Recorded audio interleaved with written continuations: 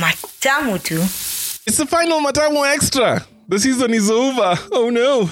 And sad as I am that this adventure we've been on since April is taking a pause to regroup, I'm very excited for what I have for you for the second season of the Matamu 2 podcast.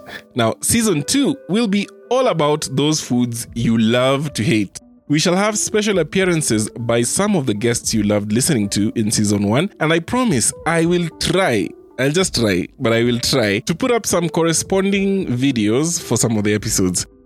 But let's not get ahead of ourselves. For today's extra segment, I have 2 clips. In this first one, I tell Ashley about a small surprise we found in the oven one day when we were trying to barbecue some meat with my father. Huh? Mm-hmm. So, when I was growing up, the meat was the preserve of my father.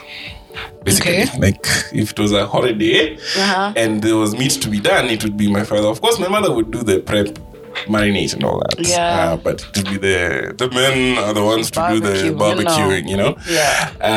There's a day that my dad bought a whole goat leg. Like we actually went all the way from the west side of Nairobi. I'm not going to say where. Up to Kiserian to buy mbuzi. Hey. From wenye mbuzi wenyewe. Yes. Because there's something about the mbuzi on that side, right? Yeah. So good. It's true. Oh my God.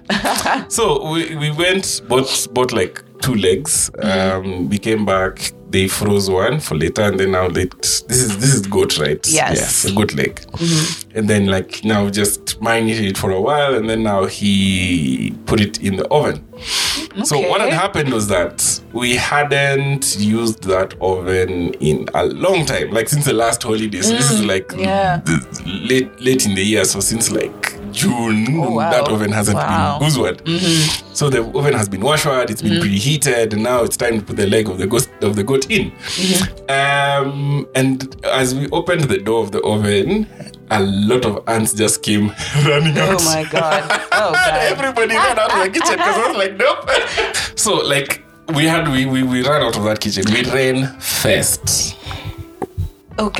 Okay, si mmepea hizo ants confidence. Yani mmeshtuka tu.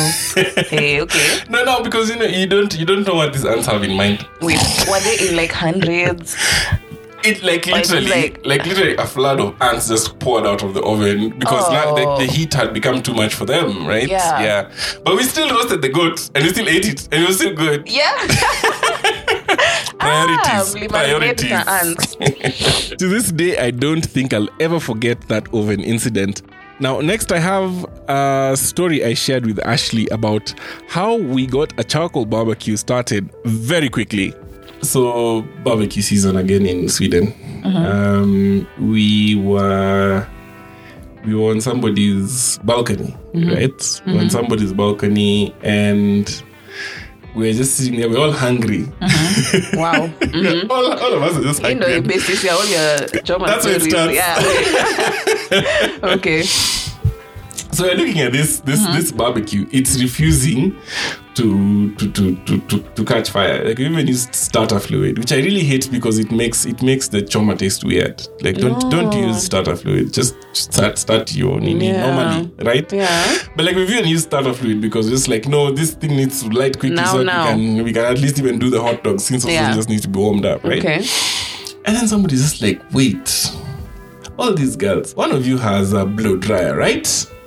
Okay. And the girls are like, yeah. So they go and get a blow dryer, right? And literally blow the fire until it's hot. And it only took like 15 minutes. Oh God, with a hair dryer. With a hair dryer. Hey. I was sufficiently shocked. How hungry were you? Because we were famished. Hey. We were famished. Mm-hmm. But if you look at it from a physics perspective, it actually makes sense because you're increasing the airflow, and so that makes the fire light quicker. I don't know if you've heard of. There's something called a barbecue dragon. And what is that? It's literally a blow dryer for your barbecue. Wow. So like somebody took that whole idea and made it into an actual product. So this thing, it just clips onto your grill. Mm-hmm. And then once you've lit at least one coal, then you just wake on Okay, no, it has two forms. Like there's the one that you can just work on the grill and then it just blows until the thing shakers. Then there's another version that you can use to start your thingy. So you put like sawdust in a chimney thingy and some briquettes, right? And light the sawdust at the bottom, and then point the barbecue dragon on that. Okay. So then the sawdust lights the thingies and lights them very quickly. Wow. So it's a really cool thing. Like it was on Shark Tank and everything. And that's that for this extra segment. Thank you very much, dear listener, for staying with me through this season of the podcast. Another big thank you goes to each and every one of my guests who graced the podcast with their presence and their stories. And a final special thank you goes out to my friend Joyce, who dubbed the jingle for the podcast.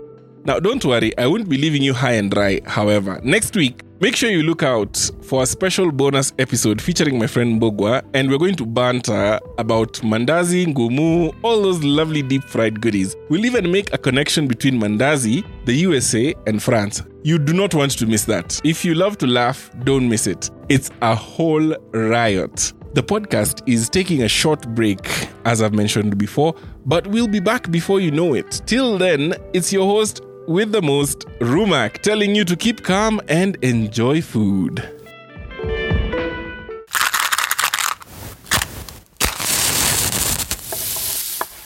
Matamu tu.